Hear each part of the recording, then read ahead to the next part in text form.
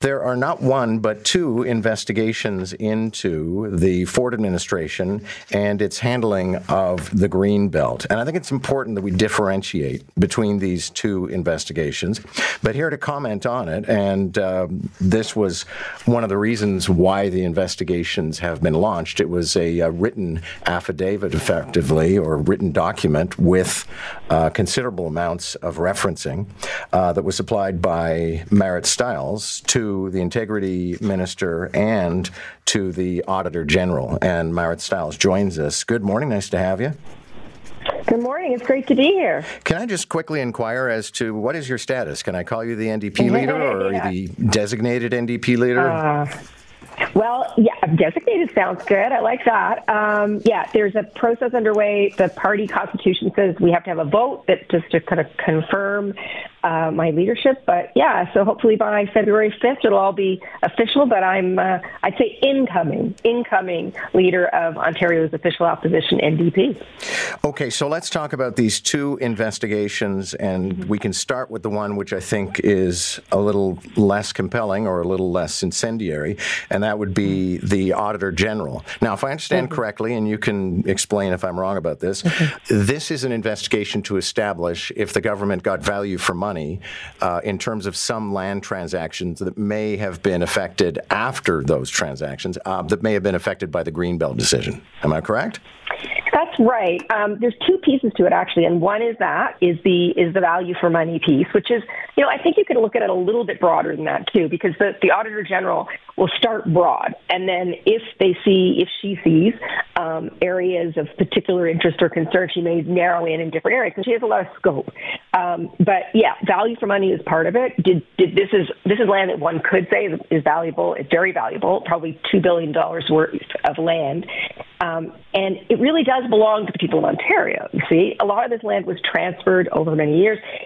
Why are we as a province actually getting, as Ontarians, value for our money in this sort of sell-off, or the government now granting permission to go ahead and develop parts of that land? So that's one piece of it. It is a little technical, but I think there's a lot of scope for her. And then the other piece is actually she is going to look at the environmental impact and the cost, if you will, of what that is to the people of this province.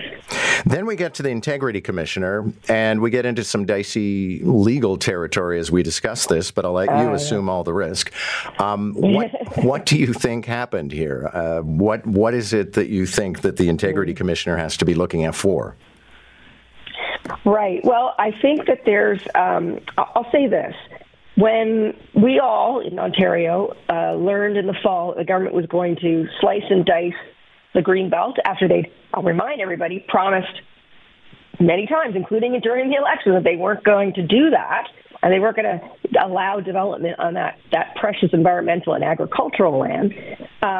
When they made that decision, I think a lot of Ontarians thought, well, this smells a little fishy, because some people are going to make a lot of money off of that. And so you have to make, you draw the lines. There's a lot of people who are donors to the Conservative Party who will stand to benefit from this. And at the end of the day, some very rich people are going to get much richer.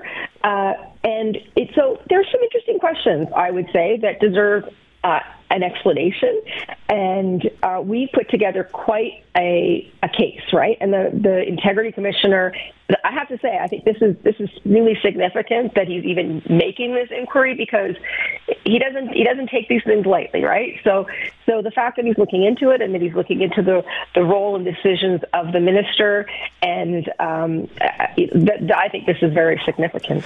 By my understanding, there were about 175 pages in supporting documents, but in your own preliminary investigation, did you find anything resembling a smoking gun? Well, I will say it. I'll leave it again to the Integrity Commissioner. These are independent officers and the Auditor General to see what they find. But I was happy that the Integrity Commissioner decided to do it. You're right. We put together quite a case.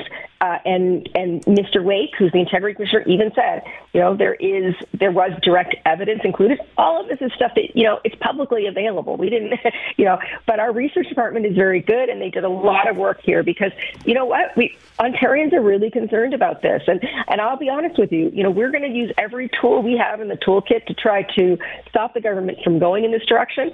And we're actually hoping as well that, that they'll stall their plans in the meantime.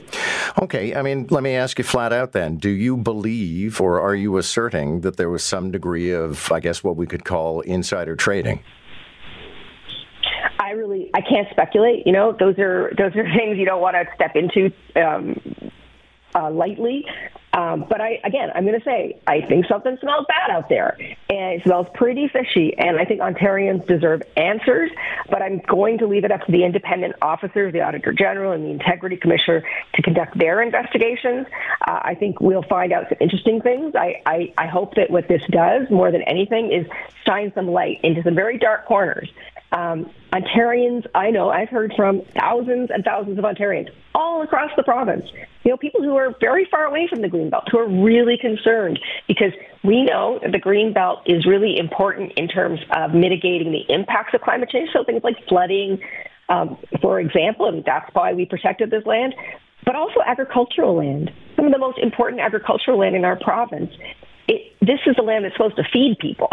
And I think there's a lot of questions around why the government is developing in those areas when there's still lots of other land that municipalities around the province have designated for development and that haven't even been touched yet. Thank you very much for this. Thank you.